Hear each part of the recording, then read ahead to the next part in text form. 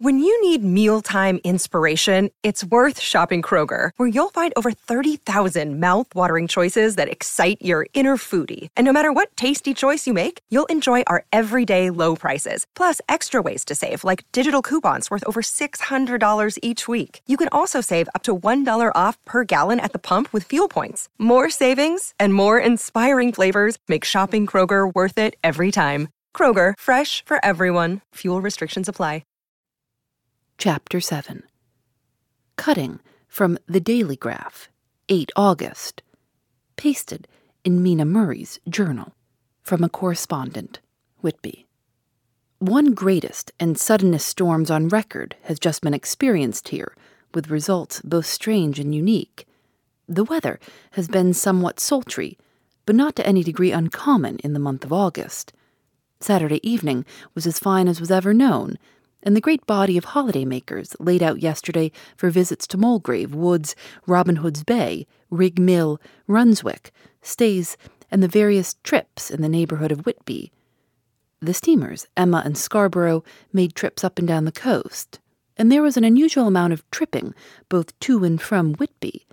The day was unusually fine till the afternoon, when some of the gossips who frequent the East Cliff churchyard and from that commanding eminence watch the wide sweep of sea visible to the north and east, called attention to a sudden show of mares' tails high in the sky to the northwest.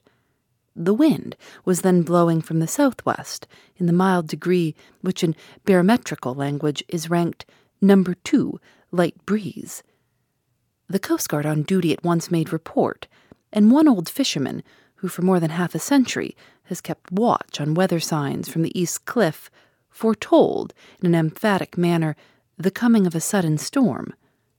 The approach of sunset was so very beautiful, so grand in its masses of splendidly colored clouds, that there was quite an assemblage on the walk along the cliff in the old churchyard to enjoy the beauty. Before the sun dipped below the black mass of Kettleness, standing boldly athwart the western sky, its downward way was marked by myriad clouds of every sunset color, flame, purple, pink, green, violet, and all the tints of gold, with here and there masses not large, but of seemingly absolute blackness in all sorts of shapes, as well outlined as colossal silhouettes. The experience was not lost on the painters, and doubtless some of the sketches of The Prelude to the Great Storm will grace the R.A. and R.I. walls in May next. More than one captain made up his mind then and there that his cobble or his mule, as they term the different classes of boats, would remain in the harbor till the storm had passed. The wind fell away entirely during the evening, and at midnight there was a dead calm, a sultry heat, and that prevailing intensity which, on the approach of thunder, affects persons of a sensitive nature. There were but few lights in sight at sea, for even the coasting steamers, which usually hug the shore so closely, kept well to seaward, and but few fishing boats were in sight. The only sail noticeable was a foreign schooner with all sails set, which was seemingly going westwards. The foolhardiness or ignorance of her officers was a prolific theme for comment while she remained in sight, and efforts were made to signal her to reduce sail in face of her danger. Before the night shut down, she was seen with sails idly flapping as she gently rolled on the undulating swell of the sea, as idle as a painted ship upon a painted ocean. Shortly before 10 o'clock, the stillness of the air grew quite oppressive, and the silence was so marked that the bleating of a sheep inland or the barking of a dog in the town was distinctly heard, and the band on the pier with its lively French air was like a discord in the great harmony of nature's silence. A little after midnight came a strange sound from over the sea, and high overhead the air began to carry a strange, faint, hollow booming. Then, without warning, the tempest broke with a rapidity which, at the time, seemed incredible, and even afterwards is impossible to realize. The whole aspect of nature at once became convulsed. The waves rose in growing fury, each overtopping its fellow, till in a very few minutes the lately glassy sea was like a roaring and devouring monster. White-crested waves beat madly on the level sands and rushed up the shelving cliffs. Others broke over the piers and with their spume swept the lanthorns of the lighthouses which rise from the end of either pier of Whitby Harbour. The wind roared like thunder and blew with such force that it was with difficulty that even strong men kept their feet or clung with grim clasp to the iron stanchions. It was found necessary to clear the entire piers from the mass of onlookers, or else the fatalities of the night would have been increased manifold. To add to the difficulties and dangers of the time, masses of sea fog came drifting inland, white, wet clouds which swept by in ghostly fashion, so dank and damp and cold that it needed but little effort of imagination to think that the spirits of those lost at sea were touching their living brethren with the clammy hands of death, and many a one shuddered as the wreaths of sea mist swept by. At times the mist cleared, and the sea for some distance could be seen in the glare of the lightning, which now came thick and fast, followed by such sudden peals of thunder that the whole sky overhead seemed trembling under the shock of the footsteps of the storm. Some of the scenes thus revealed were of immeasurable grandeur and of absorbing interest. The sea, running mountains high, threw skywards with each wave mighty masses of white foam, which the tempest seemed to snatch at and whirl away into space. Here and there a fishing boat, with a rag of sail, running madly for shelter before the blast. Now and again the white wings of a storm-tossed seabird. On the summit of the east cliff, the new searchlight was ready for experiment, but had not yet been tried. The officers in charge of it got it into working order, and in the pauses of the inrushing mist swept with it the surface of the sea. Once or twice its service was most effective, as when a fishing boat with gunwale under water rushed into the harbour, able, by the guidance of the sheltering light, to avoid the danger of dashing against the piers. As each boat achieved the safety of the port, there was a shout of joy from the mass of people on shore, a shout which for a moment seemed to cleave the gale and was then swept away in its rush. Before long, the searchlight discovered some distance away a schooner with all sails set, apparently the same vessel which had been noticed earlier in the evening. The wind had by this time backed to the east, and there was a shudder amongst the watchers on the cliff as they realized the terrible danger in which she now was. Between her and the port lay the great flat reef on which so many good ships have from time to time suffered, and with the wind blowing from its present quarter, it would be quite impossible that she should fetch the entrance of the harbour. It was now nearly the hour of high tide, but the waves were so great that in their troughs the shallows of the shore were almost visible, and the schooner, with all sails set, was rushing with such speed that, in the words of one old salt, she must fetch up somewhere, if it was only in hell. Then came another rush of sea fog, greater than any hitherto, a mass of dank mist which seemed to close on all things like a grey pall, and left available to men only the organ of hearing, for the roar of the tempest and the crash of the thunder and the booming of the mighty billows came through the damp oblivion even louder than before. The rays of the searchlight were kept fixed on the harbour mouth across the east pier, where the shock was expected, and men waited breathless. The wind suddenly shifted to the northeast, and the remnant of the sea fog melted in the blast. And then, between the piers, leaping from wave to wave, as if rushed at headlong speed, swept the strange schooner before the blast, with all sails set, and gained the safety of the harbour. The searchlight followed her, and a shudder ran through all who saw her, for lashed to the helm was a corpse, with drooping head, which swung horribly to and fro at each motion of the ship. No other form could be seen on deck at all. A great awe came on all as they realized that the ship, as if by a miracle, had found the harbour, unsteered, save by the hand of a dead man. However, all took place more quickly than it takes to write these words. The schooner paused not, but rushing across the harbor, pitched herself on that accumulation of sand and gravel washed by many tides and many storms into the southeast corner of the pier jutting under the east cliff, known locally as Tate Hill Pier. There was, of course, a considerable concussion as the vessel drove up on the sand heap.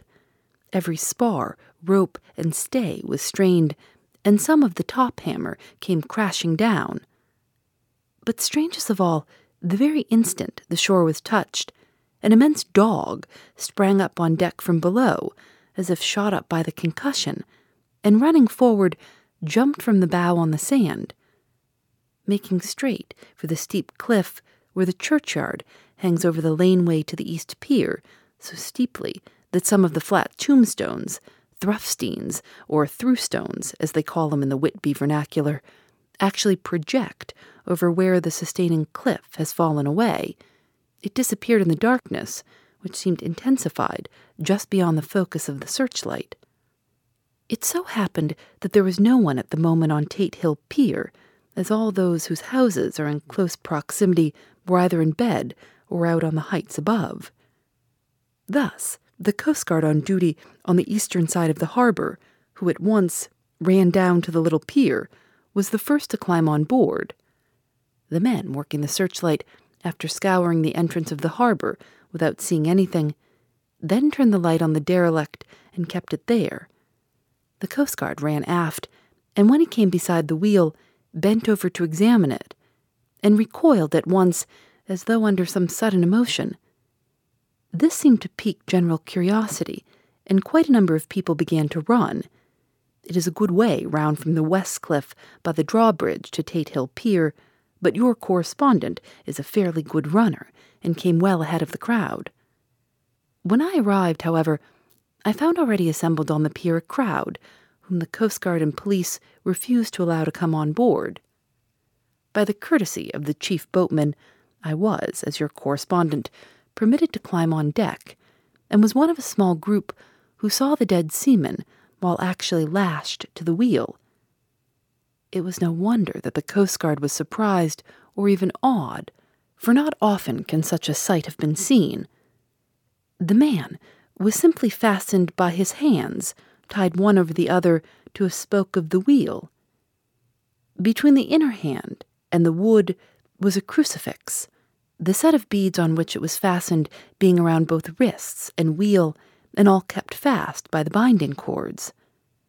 The poor fellow may have been seated at one time, but the flapping and buffeting of the sails had worked through the rudder of the wheel and dragged him to and fro, so that the cords with which he was tied had cut the flesh to the bone.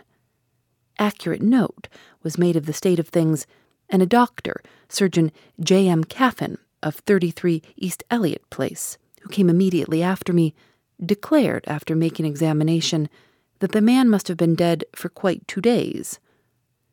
In his pocket was a bottle, carefully corked, empty, save for a little roll of paper, which proved to be the addendum to the log. The Coast Guard said the man must have tied up his own hands, fastening the knots with his teeth.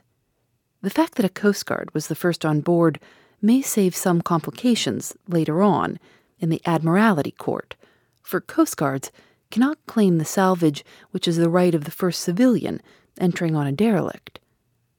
Already, however, the legal tongues are wagging, and one young law student is loudly asserting that the rights of the owner are already completely sacrificed, his property being held in contravention of the statutes of Mortmain, since the tiller, as emblemship, if not proof, of delegated possession, is held in a dead hand.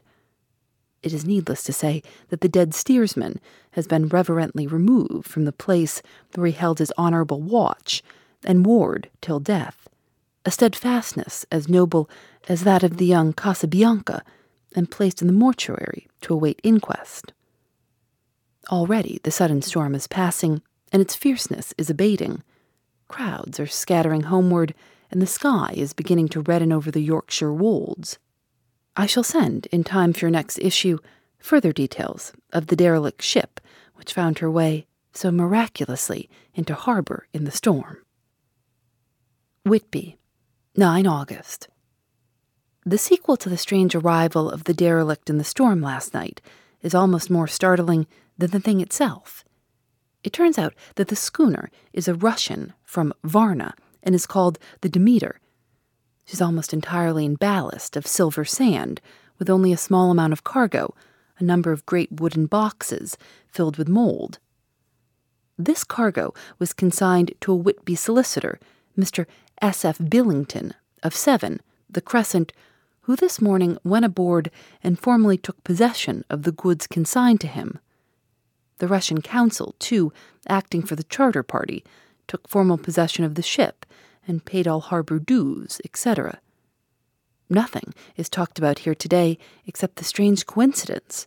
The officials of the Board of Trade have been most exacting in seeing that every compliance has been made with existing regulations. As the matter is to be a 9 days' wonder, they are evidently determined that there shall be no cause of after complaint.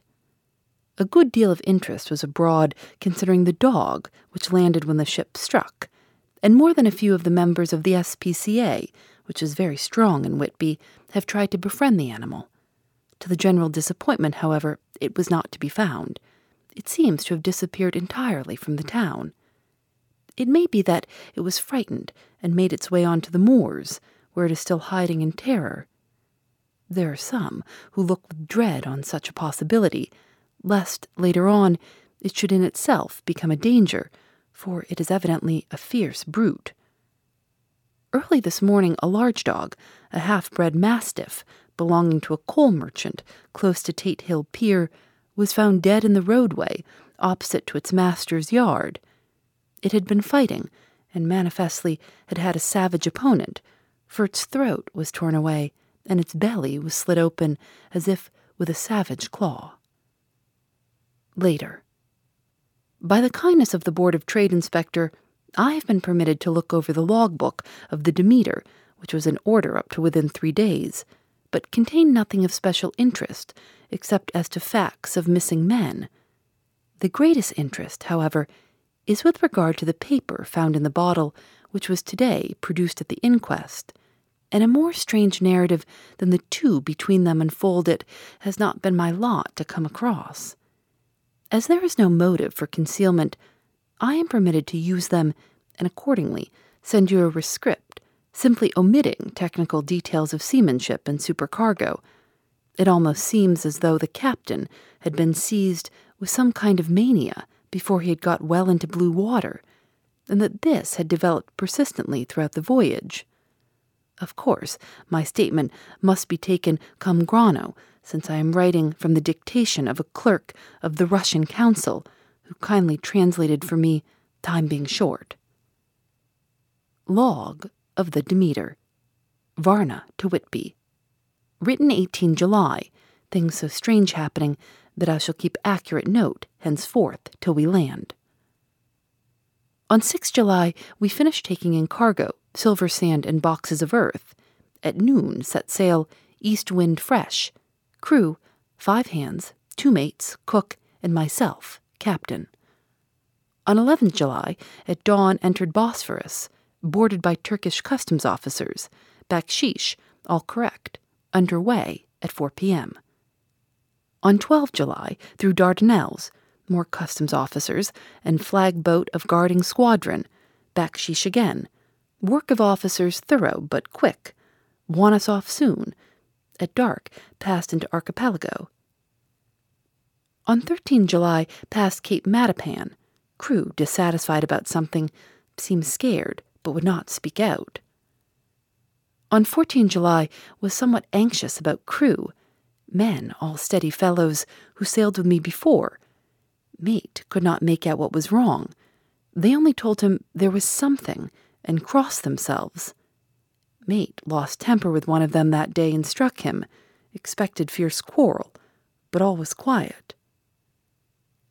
On 16 July, Mate reported in the morning that one of crew, Petrofosky, was missing. Could not account for it. Took larboard watch 8 bells last night, was relieved by Abramoff, but did not go to bunk. Men more downcast than ever. All said they expected something of the kind, but would not say more than there was something aboard. Mate, getting very impatient with them, feared some trouble ahead. On 17 July, yesterday, one of the men, Olgerin, came to my cabin and in an awestruck way confided to me that he thought there was a strange man aboard the ship. He said that in his watch he had been sheltering behind the deckhouse as there was a rainstorm when he saw a tall, thin man who was not like any of the crew come up the companionway and go along the deck forward and disappear. He followed cautiously, but when he got to bows, found no one, and the hatchways were all closed. He was in a panic of superstitious fear, and I am afraid the panic may spread. To allay it, I shall today search entire ship carefully from stem to stern. Later in the day, I got together the whole crew and told them, as they evidently thought there was someone in the ship, we would search from stem to stern. First Mate Angry said it was folly, and to yield to such foolish ideas would demoralize the men. Said he would engage to keep them out of trouble with a handspike. I let him take the helm, while the rest began thorough search, all keeping abreast with lanterns. We left no corner unsearched, as there were only the big wooden boxes. There were no odd corners where a man could hide. Men, much relieved when search over, and went back to work cheerfully. First Mate scowled, but said nothing. 22 July. Rough weather last 3 days, and all hands busy with sails. No time to be frightened. Men seem to have forgotten their dread. Mate cheerful again, and all on good terms. Praised men for work in bad weather. Past Gibraltar and out through straits. All well. 24 July. There seems some doom over this ship. Already a hand short and entering on the Bay of Biscay with wild weather ahead. And yet last night another man lost. Disappeared. Like the first, he came off his watch and was not seen again. Men, all in a panic of fear, sent a round robin, asking to have double watch, as they fear to be alone. Mate angry. Fear there will be some trouble, as either he or the men will do some violence. 28 July. 4 days in hell, knocking about in a sort of maelstrom, and the wind a tempest. No sleep for anyone. Men all worn out. Hardly know how to set a watch, since no one fit to go on. Second mate volunteered to steer and watch, and let men snatch a few hours' sleep. Wind abating. Seas still terrific, but feel them less as ship is steadier. 29 July. Another tragedy. Had single watch tonight as crew too tired to double. When morning watch came on, deck could find no one except steersman. Raised outcry, and all came on deck. Thorough search, but no one found. Are now without second mate, and crew in a panic. Mate and I agreed to go armed henceforth, and wait for any sign of cause. 30 July. Last night, rejoiced we are nearing England. Weather fine, all sails set, retired, worn out, slept soundly, awaked by mate telling me that both man of watch and steersman missing. Only self and mate and 2 hands left to work ship. 1 August. 2 days of fog and not a sail sighted. Had hoped when in the English Channel to be able to signal for help or get in somewhere. Not having power to work sails, have to run before wind. Dare not lower, as could not raise them again. We seem to be drifting to some terrible doom. Mate, now more demoralized than either of men. His stronger nature seems to have worked inwardly against himself. Men are beyond fear, working stolidly and patiently with minds made up to worst. They are Russian, he Romanian. 2 August, midnight. Woke up from few minutes' sleep by hearing a cry, seemingly outside my port. Could see nothing in fog. Rushed on deck and ran against mate. Tells me heard cry and ran, but no sign of man on watch. One more gone. Lord help us. Mate says we must be past Straits of Dover, as in a moment of fog lifting he saw North Foreland, just as he heard the man cry out. If so, we are now off in the North Sea, and only God can guide us in the fog, which seems to move with us, and God seems to have deserted us. 3 August. At midnight, I went to relieve the man at the wheel, and when I got to it, found no one there. The wind was steady, and as we ran before it, there was no yawing. I dared not leave it, so shouted for the mate. After a few seconds, he rushed up on deck in his flannels. He looked wild-eyed and haggard, and I greatly fear his reason has given way. He came close to me and whispered hoarsely, with his mouth to my ear, as though fearing the very air might hear, "It is here. I know it now. On the watch last night I saw it, like a man, tall and thin, and ghastly pale. It was in the bows and looking out. I crept behind it and gave it my knife, but the knife went through it, empty as the air." And as he spoke, he took his knife and drove it savagely into space. Then he went on, "But it is here, and I'll find it. It is in the hold, perhaps in one of those boxes. I'll unscrew them one by one and see. You work the helm." And with a warning look and his finger on his lip, he went below. There was springing up a choppy wind, and I could not leave the helm. I saw him come out on deck again with a tool chest and a lantern and go down the forward hatchway. He is mad, stark, raving mad, and it's no use my trying to stop him. He can't hurt those big boxes. They are invoiced as clay, and to pull them about is as harmless a thing as he can do. So here I stay, and mind the helm, and write these notes. I can only trust in God, and wait till the fog clears. Then, if I can't steer to any harbor with the wind that is, I shall cut down sails and lie by, and signal for help. It is nearly all over now. Just as I was beginning to hope that the mate would come out calmer, for I heard him knocking away at something in the hold, and work is good for him, there came up the hatchway a sudden, startled scream, which made my blood run cold.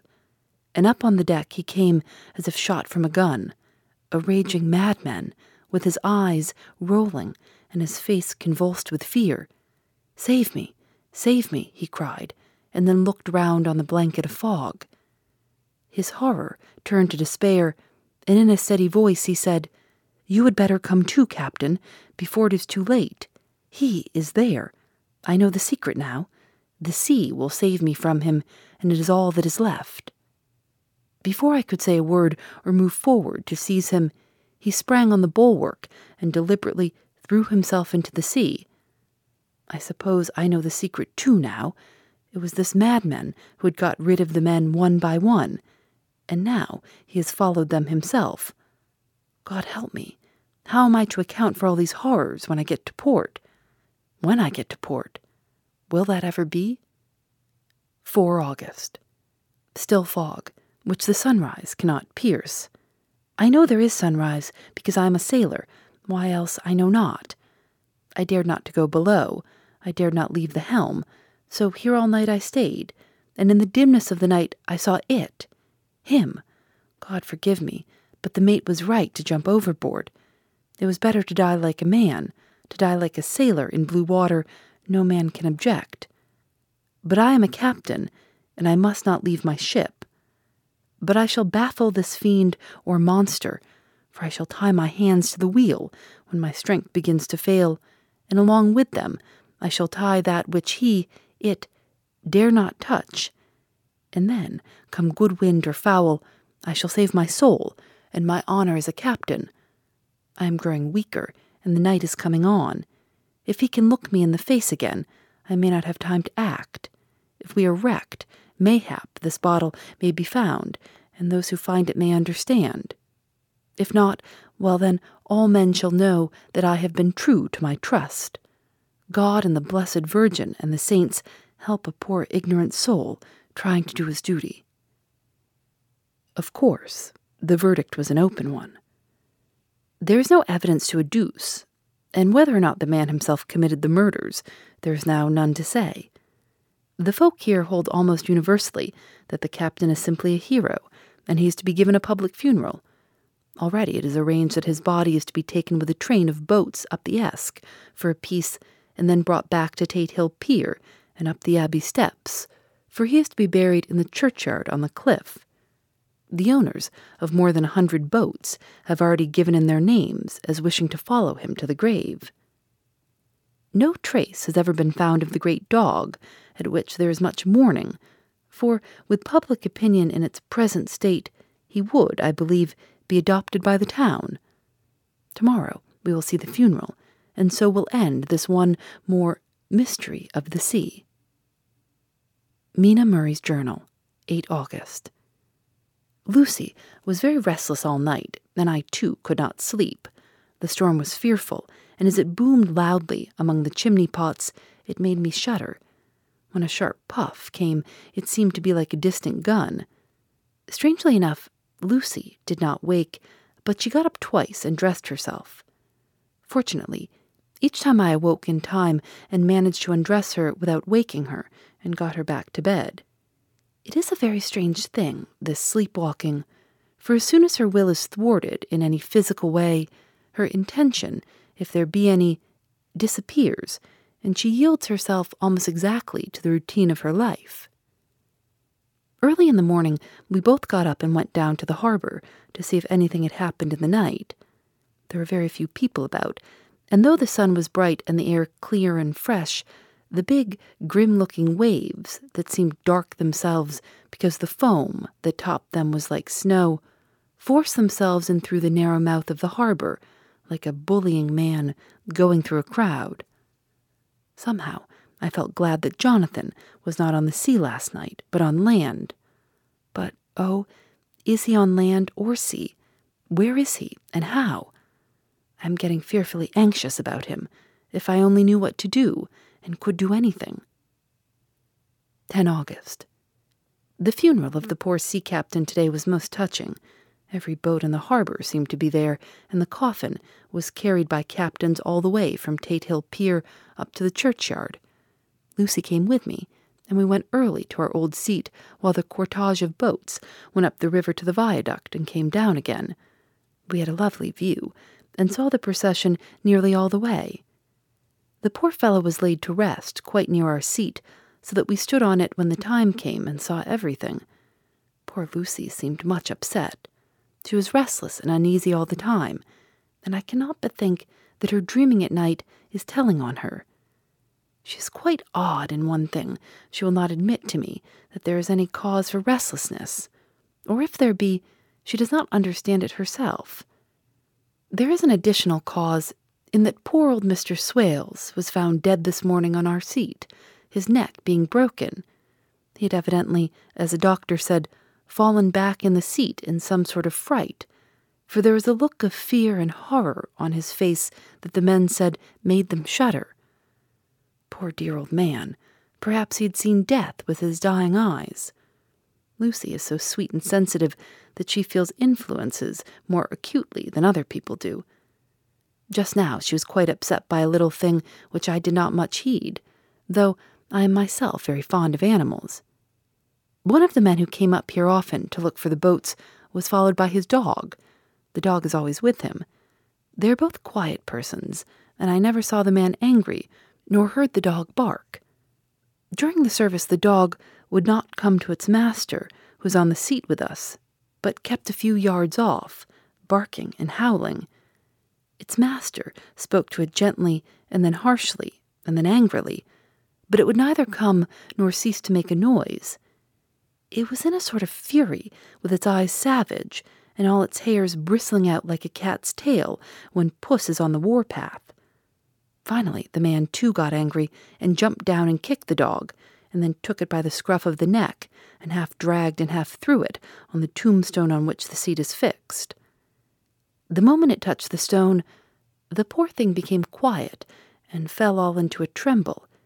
It did not try to get away, but crouched down, quivering and cowering, and was in such a pitiable state of terror that I tried, though without effect, to comfort it. Lucy was full of pity too, but she did not attempt to touch the dog, but looked at it in an agonized sort of way. I greatly fear that she is of too supersensitive a nature to go through the world without trouble, She'll be dreaming of this tonight, I am sure. The whole agglomeration of things, the ship steered into port by a dead man, his attitude tied to the wheel with a crucifix and beads, the touching funeral, the dog, now furious and now in terror, will all afford material for her dreams. I think it will be best for her to go to bed tired out physically, so I shall take her for a long walk by the cliffs to Robin Hood's Bay and back. She ought not to have much inclination for sleepwalking then. Phoebe Reads a Mystery is recorded in the studios of North Carolina Public Radio, WUNC.